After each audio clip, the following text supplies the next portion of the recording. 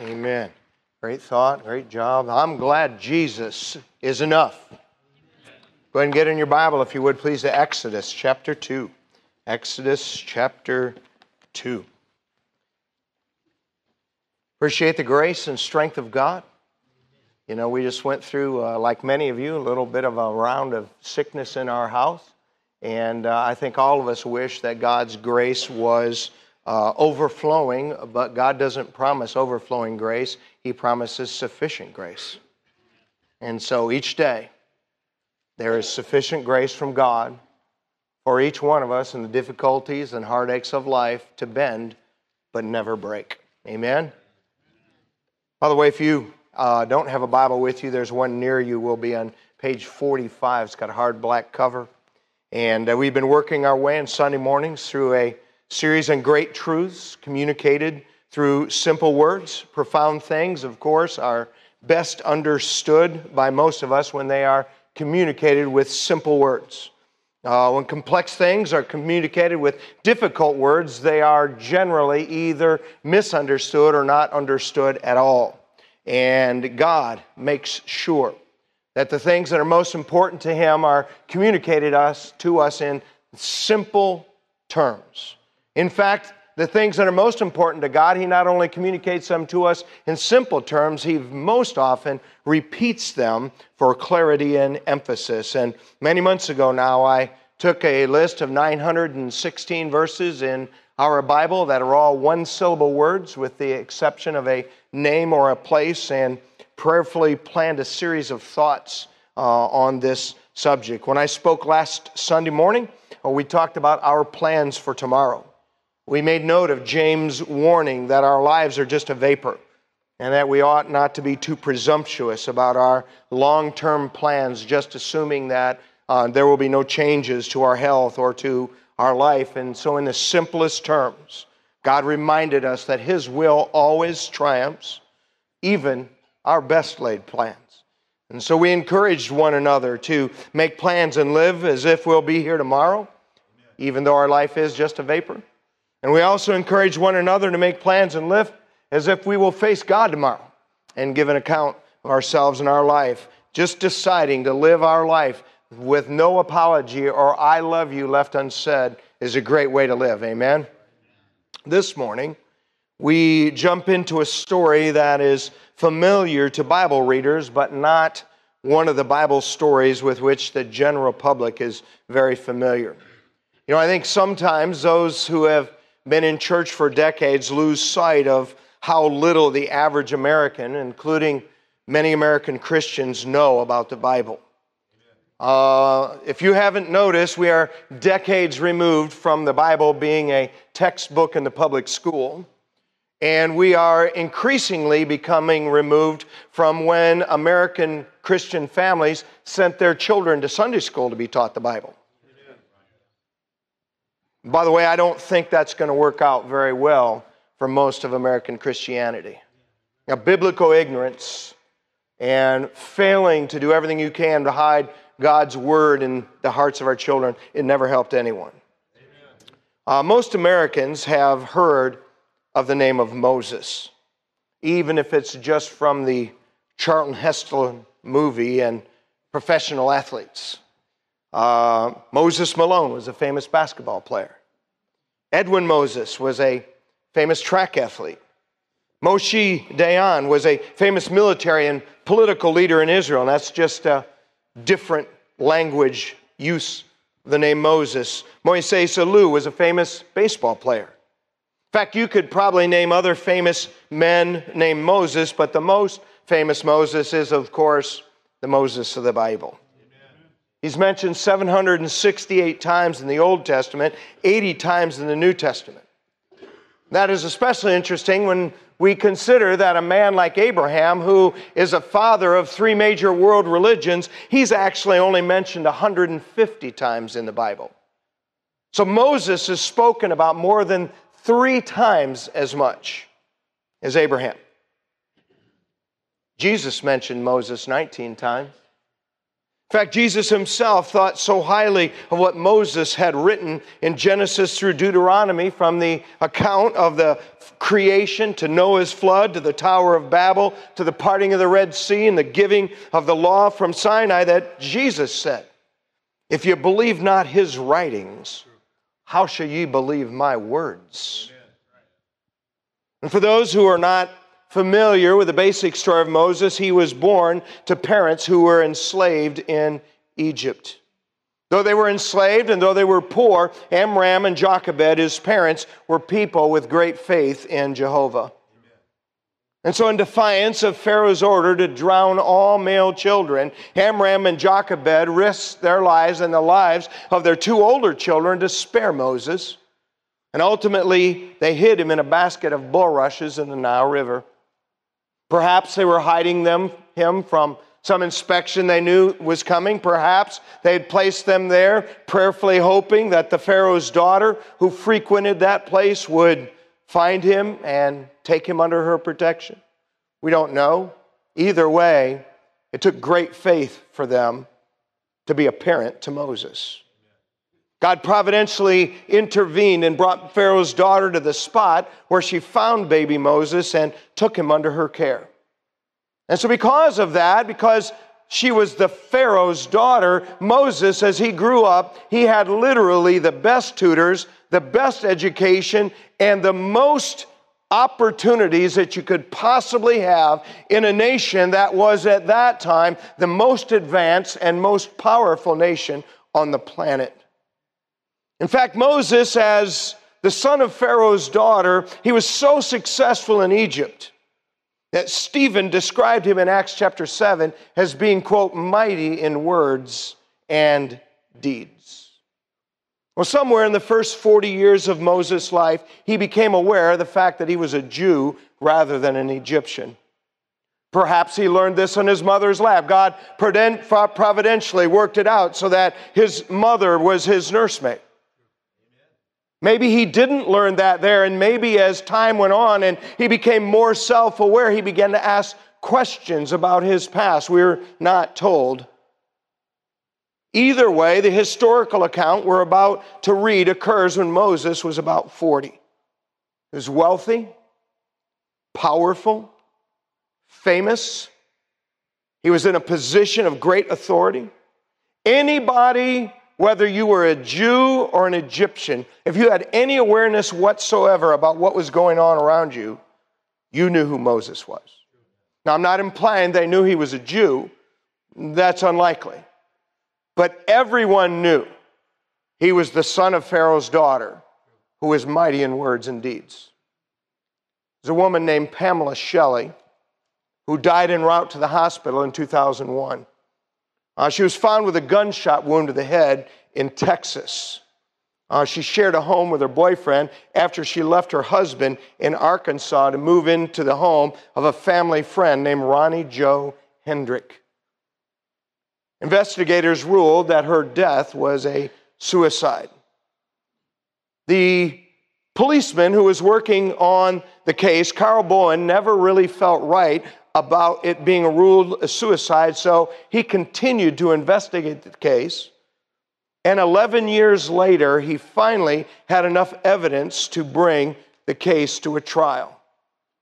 Unfortunately, when the case came to the trial, there was a television show at that time who aired this story. The show was called Cold Justice. They aired this story of Pamela Shelley and said, and come to the conclusion that at the angle the bullet entered her head, it was impossible to be a suicide. And so because of the timing of the show, there was a mistrial. Ronnie Jo Hendrick could have walked, but instead, he confessed. He could have gotten away, but he confessed. Say, why? You can't hide from God or your own conscience. You see, everybody can run, but no one can continue to hide from God and their conscience. If you would stand this morning, please, in honor of the Word of God. That's the title of my thought. You can run, but you can't hide. You can run, but you cannot hide. Exodus chapter 2, verse 11. It says, and it came to pass in those days when Moses was grown, that he went out unto his brethren and looked on their burdens. He spied an Egyptian smiting an Hebrew, one of his brethren. He looked this way and that way, and when he saw that there was no man, he slew the Egyptian and hid him in the sand. When he went out the second day, behold, two men of the Hebrews strove together, and he said to him that did the wrong, wherefore smitest thou thy fellow? And he said, who made thee a prince and a judge over us? Intendest thou to kill me as thou killest the Egyptian? And Moses feared. And he said, surely this thing is known. And now when Pharaoh heard this thing, he sought to slay Moses.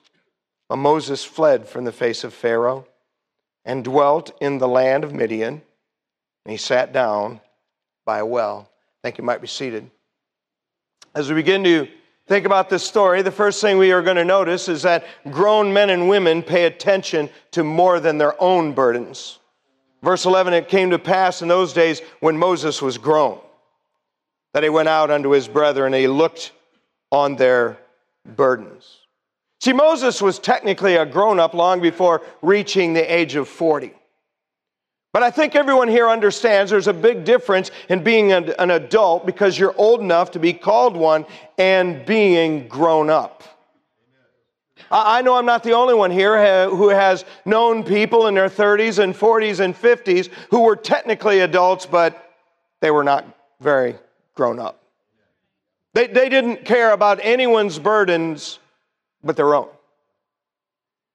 In fact, if you and I look around at the culture in which we have been placed, nearly everything that has changed in the last 40 or 50 years in America has aided and fueled people's irresponsibility. It has caused people to be less grown up when they reach the age of an adult than they would have been in the past. Now, we could always assume that Moses should have tried to stop these abuses sooner. But sensible people understand that putting today's understanding on a historical situation is not wise. Hindsight is always 20/20. For all we know, Moses didn't learn of his own Jewishness until shortly before this. For all we know, because of his position and the state of affairs in Egypt at the time, he was not even ever over in Goshen in the land of the slaves to see what goes on. We don't know. But by the way, you got to give anybody credit who could remain in the ivory palace, but chooses instead to break away and look on the real day-to-day needs and circumstances of regular people. The Bible teaches us that what we see affects our heart. Mine eye affecteth mine heart. But by the way, for those of you here who feel like you wish you had a better heart for this or that, the secret to that is A, get in the Bible, B, pray, and C, put your eyes on the situation. I hope most here within the sound of my voice are mature enough to care about and notice the struggles of people other than yourself. Now, Moses knew what he was about to do was wrong, but he killed the Egyptian offender and he hid the body in verse 12. He looked this way and that way, and when he saw that there was no man, he slew the Egyptian and hid him in the sand. This time there was no written law of God, thou shalt not kill. But the high value of human life is written on the conscience of all mankind. There's a reason abortionists don't like people to publish pictures of what the aborted fetus looks like.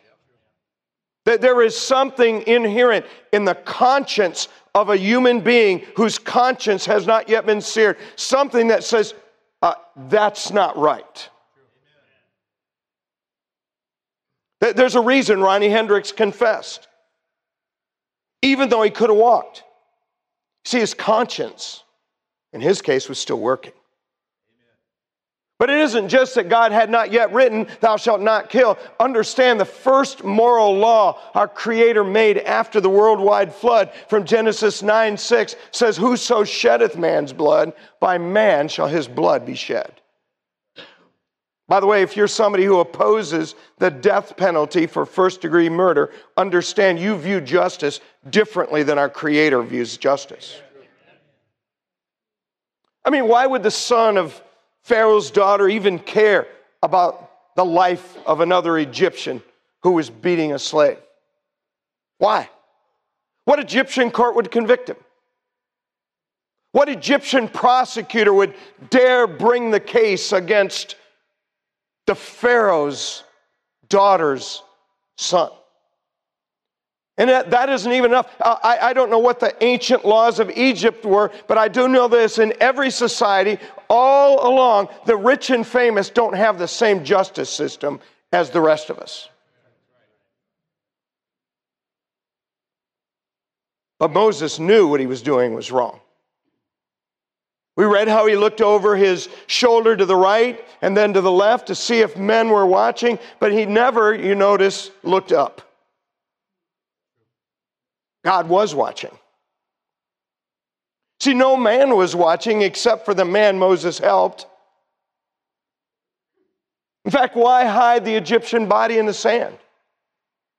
If he felt good about what he was doing, if he felt like it was his place, that he was really doing justice and there was nothing wrong with what he was doing, well, why look around? Why hide the body?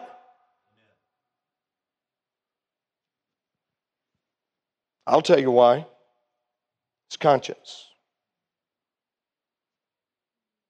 God puts one in every human being. As an unsaved adult, I took a orange-handled crescent wrench from the shop.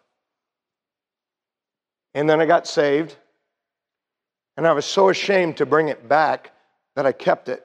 And for 20 years, every time I looked at that orange-handled crescent wrench, I remembered where it came from. Until I threw it away because I just couldn't take it anymore. In the simplest terms, other than the name Egyptian, God made it clear that Moses had a conscience and that God was watching to record an event that Moses didn't want anyone to see and he did not want anyone to know about. Unfortunately, the man Moses helped, he didn't care about Moses' reputation. He didn't respect Moses' request to keep this to yourself. Please don't tell anybody. That man didn't care about anyone other than himself. And so in verses 13 and 14, word spread like wildfire among the Jews about a famous Egyptian murdering an Egyptian for beating a slave. In verses 13 and 14 says, and when he went out the second day, behold, two men of the Hebrews strove together, and he said to him that did the wrong, wherefore smitest thou thy fellow? And that man, he said, who made thee a prince and a judge over us? Intendest thou to kill me as thou killest the Egyptian? Moses feared and said, surely this thing is known. See, Moses had grown enough to know the Jewish slaves needed help. He'd grown enough to recognize there were some things that he could do to help. But he had not grown enough to stop taking every matter into his own hands. You see, it really wasn't his place to personally execute the Egyptian for what he was doing wrongfully to that other man. It really wasn't his place to personally settle this dispute between these two Jewish men, even though Moses was actually right about who the offender was and who was the offended. Moses did learn that what he thought he'd done in secret was exposed to the light of day. You see, Moses underestimated the falling nature of mankind and mankind's love to gossip. And mankind's love to hear gossip. That's how word spread like wildfire. There was no radio, there was no cell phone, there was no texting. It was just, did you hear what happened? He underestimated how Satan will use any opportunity he can to hurt God's people. By the way, Satan probably had a pretty good idea at this point that the coming deliverer God had promised was going to be Moses. Listen, it had been predicted in Genesis 4 centuries earlier that they would be enslaved for 400 years. Satan knows the Bible. He knew time was coming due. He knew that there was something special about a guy who was a Jew who had somehow been placed in this position of authority and given all this skill and education. And news of Moses' deed made it all the way from the slave encampment in Goshen to the palace of Egypt, verse 15. Now when Pharaoh heard this thing, he sought to slay Moses. But Moses fled from the face of Pharaoh and dwelt in the land of Midian, and he sat down by a well. And though Moses meant well, and he tried to help in everything he had done, because he took justice into his own hands and tried to mediate a situation for which he was not responsible, he had to flee and hide in the land of Midian. You see, Moses could look around to make sure no man was looking. He could try to run from his deed, but he couldn't hide from it. Moses could bury the body of his deed in the sand, thinking no one would find it. He could try to run from his situation, but he could not hide. Moses could hope that the man he helped would keep what happened to himself. He could try to run from his deed, but he couldn't hide from it. And so in the simplest terms, other than the name Egyptian, God made it clear that Moses had a conscience and that God was watching to record an event Moses didn't want anyone to see or know. And that's verse 12. He looked this way and that way. And when he saw that there was no man, he slew the Egyptian and hid him in the sand. Can I say to you this morning, God is still watching. Every human being still has a conscience. And all of us can try to run, but none of us can really hide. On September 20th, 2004, a woman by the name of Rebecca Gould, who was a 22-year-old college student, she answered the door at her boyfriend's house, and a man named William Alma Miller was standing outside and asked to use the phone. She let him in and went into the other room to make a phone call, and while she was in the room, William Alma Miller took a piano leg and beat her to death. Last October, so 3 months ago, 18 years after the crime, Miller confessed to what he had done. And there in the trial, her father, Rebecca's father, said these words to William Miller, "You took her from her own future. You took away a chance for a girl to dream. A hell you have created, a hell you must face." He was sentenced to 40 years, and he chose to apologize to the family. He said if he could go back in time and change what happened, he would. He said he was sorry. He admitted that he needed to go to prison. Did you ever wonder why somebody like that, after he was finally caught, would confess, apologize, and admit he belonged in prison? I'll tell you why. God is still watching, and every human being still has a conscience.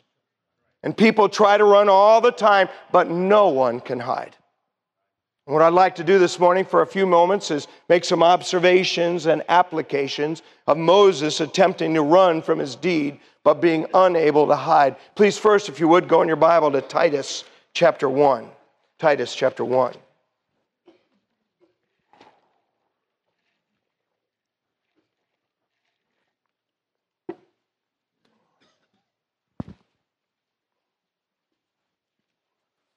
Here's number one. People try to run from their conscience.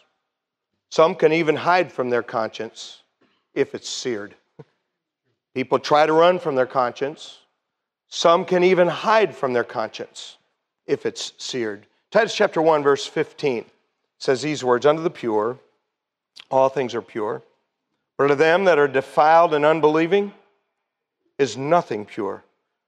Notice about the unbelieving. It says, even their mind and conscience is defiled.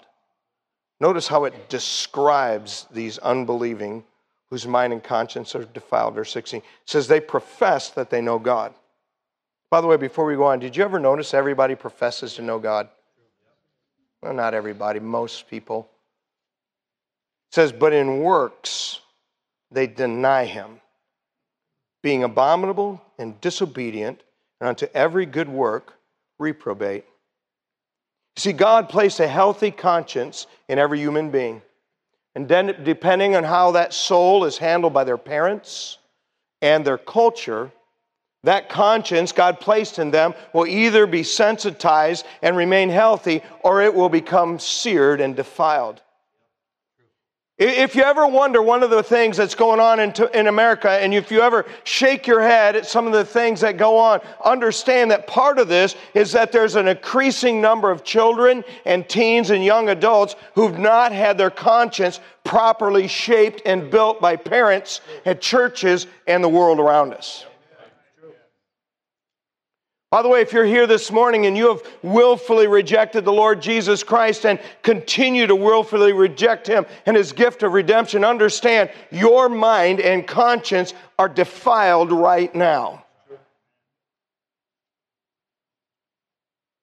I'm not preaching on verse 16 today, but understand, everybody almost professes to know God. Did you notice this week?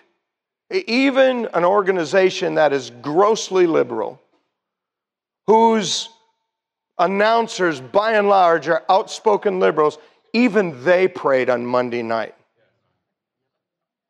Did you notice that? When Bill's safety, Damar Hamlin went down, even they prayed.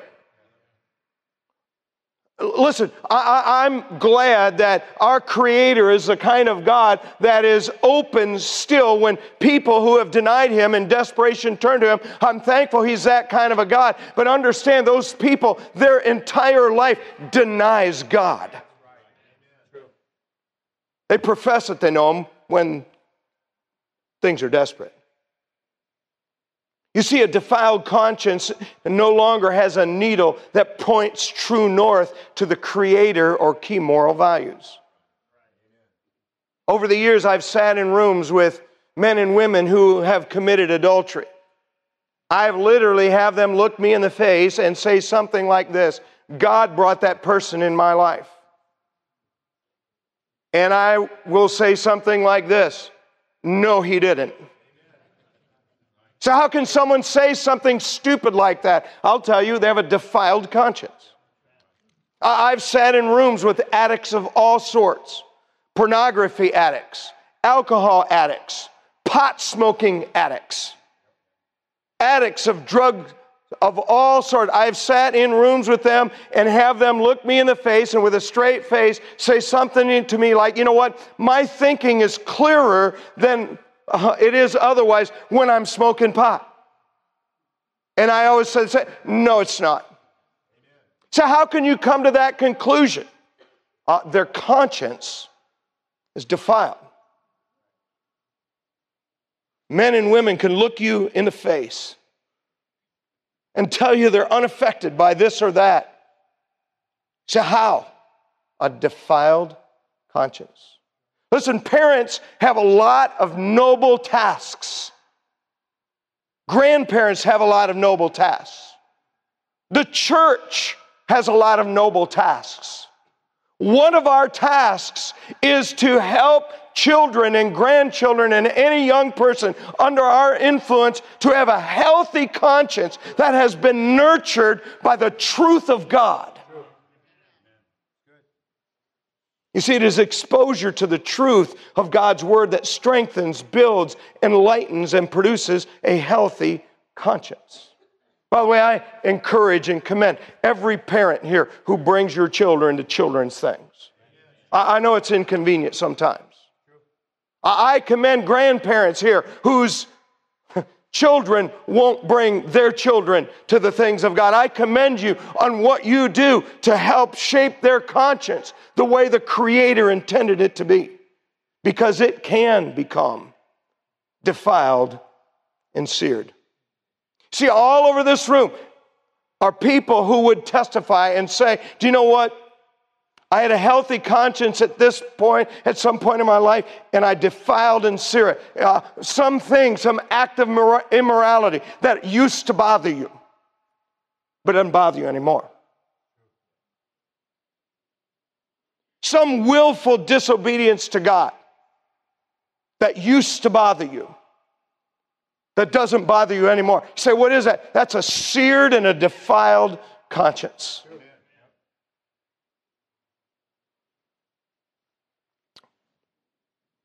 I've known people to sear and defile their conscience about coming to Christ. I have sat in a room with people, young adults, middle-aged adults and senior adults, who would tell me something like, I used to be drawn to Christ. I used to feel like I needed to be saved, but I don't have that anymore. But what a terrible place to be in life. Can I say to you this morning, if you have not yet come to Christ, if you are drawn to Christ, yield to His Spirit and turn humbly and repentantly to the Lord Jesus Christ. Don't take a chance.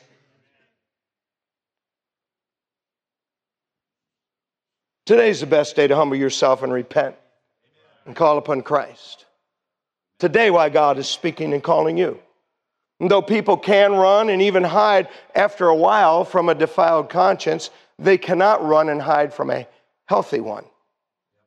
By the way, if you're a parent here today, let me encourage you as you try to do what's right as you raise your children and you feel like sometimes you're not getting anywhere. Understand, if you have shaped and molded their conscience, you've done them a great service. Which gets us to our second thing. Turn back a few pages to 1 Timothy chapter 5. 1 Timothy chapter 5.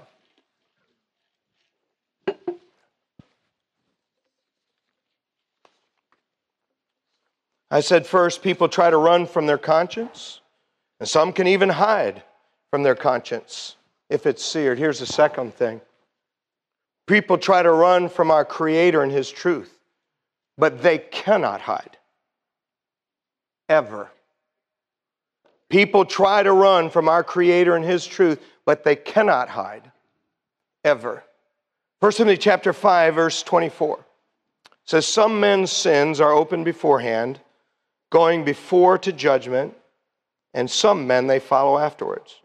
In other words, your sins in life very often will come to you in judgment during life. But if they don't come to you in judgment in life, they will follow you after. Verse 25, likewise, also the good works of some are manifest beforehand. In other words, some of the good things you do come back to you in life, manifest beforehand. It says, but they that are otherwise, good works that are not manifest in this life, they cannot be hid. See, some people think because their immorality, drunkenness, and wickedness doesn't bother them anymore that everything's okay. Let me just very clearly say to you, this life is not all there is. There are some judgments that come in this life and others that will catch up in the next life. There are some good deeds that come back to us in this life, and those who do not come back to us in this life, they will come back to us in the next life. And the sooner you and I get in our mind that everything we see with our eyes is only the result of doing good or doing bad, the sooner we get out of our mind that what we see now is all that's going to happen, the sooner we'll realize that, wow, you know what? I need to focus on Christ, because some things come to us later. The same God from whose eyes a falling sparrow cannot be hidden never misses a thing that goes on with us or in this world. Do you ever think about this? This man who did his brother wrong and rebuked Moses, he probably went home that day and bragged to his wife and friends. Hey, I rebuked Moses the Egyptian today. He probably went home and bragged. He had no idea that now for 3,400 years, his name would be associated with someone who defied a deliverer God sent. See, he was only looking at it through today's eyes. Today's eyes aren't enough. See, if you're living in a way you know to be wrong, be sure your sin will find you out. You're not getting away with anything. Your conscience may not bother you anymore. Your family and friends may have given up trying to get you to repent and do what's right. But God has your record, and you will always answer either in this life or the next. Always. You may hide from the full judgment of God in life, but it'll catch up to you in the next life. I can't tell you over the years, I was a youth leader for 20 years, I can't tell you how many teenagers I've known who pridefully rebelled against good parents, refused to make any effort in school, refused to live a moral and decent life. Oh, everything was fine for a while. Then their sins found them out. They found themselves with a broken body, a mind warped by drugs, a life broken by bad choices and bad relationships. They're reaping what they sowed, but they don't like what they're reaping. I can't tell you how many middle-aged adults I've known who lived their young adult years selfishly and immorally. Yeah, I know Christ, but you would never be able to guess that by the way they live. Oh, yeah, I love Jesus, but you would never be able to see that in any of the choices they make. And they think, well, hey, nothing's happening to me now. Ever know anybody who was 40 but looked 60? Ever know anybody who thought everything was great, but in the end, having 3 or 4 husbands and wives and partners and children by 3 or 4 different people, in the end, it didn't work out good? It seemed fine for a while. Listen, everything either comes in this life or the next, good or bad. Now, you may rejoice watching the consequences of sin destroy people like that and their children, but I got to be honest with you, I don't. My heart breaks to watch marriages broken by sin and children broken by the sin of parents, grandparents. It may make you happy to have what they did finally come home to them. But I don't feel that way about it. See, today's the day to repent. Today's the day to turn from your sins. And I plead with you today not to wait till the consequences come upon you. They will come. You and I will reap everything we sowed, whether in this life or the next. God doesn't miss a thing. We can run, but we cannot hide from God. You may look around and see people on television and famous athletes and famous musicians and famous actors, and you say, wow, look at them. They've got all this money and all this beauty, and they're living this wicked lifestyle, and you in your heart feel like, wow, I'd like to have a piece of that. Listen, you may want a piece of what they've got now, but you won't want a piece of what they get when it comes home. And though people can hide from their conscience by defiling and searing it, no one can run and hide from God. He sees it all. Which gets us to our last thing. Please go next in your Bible to 1 Corinthians chapter 4. 1 Corinthians chapter 4.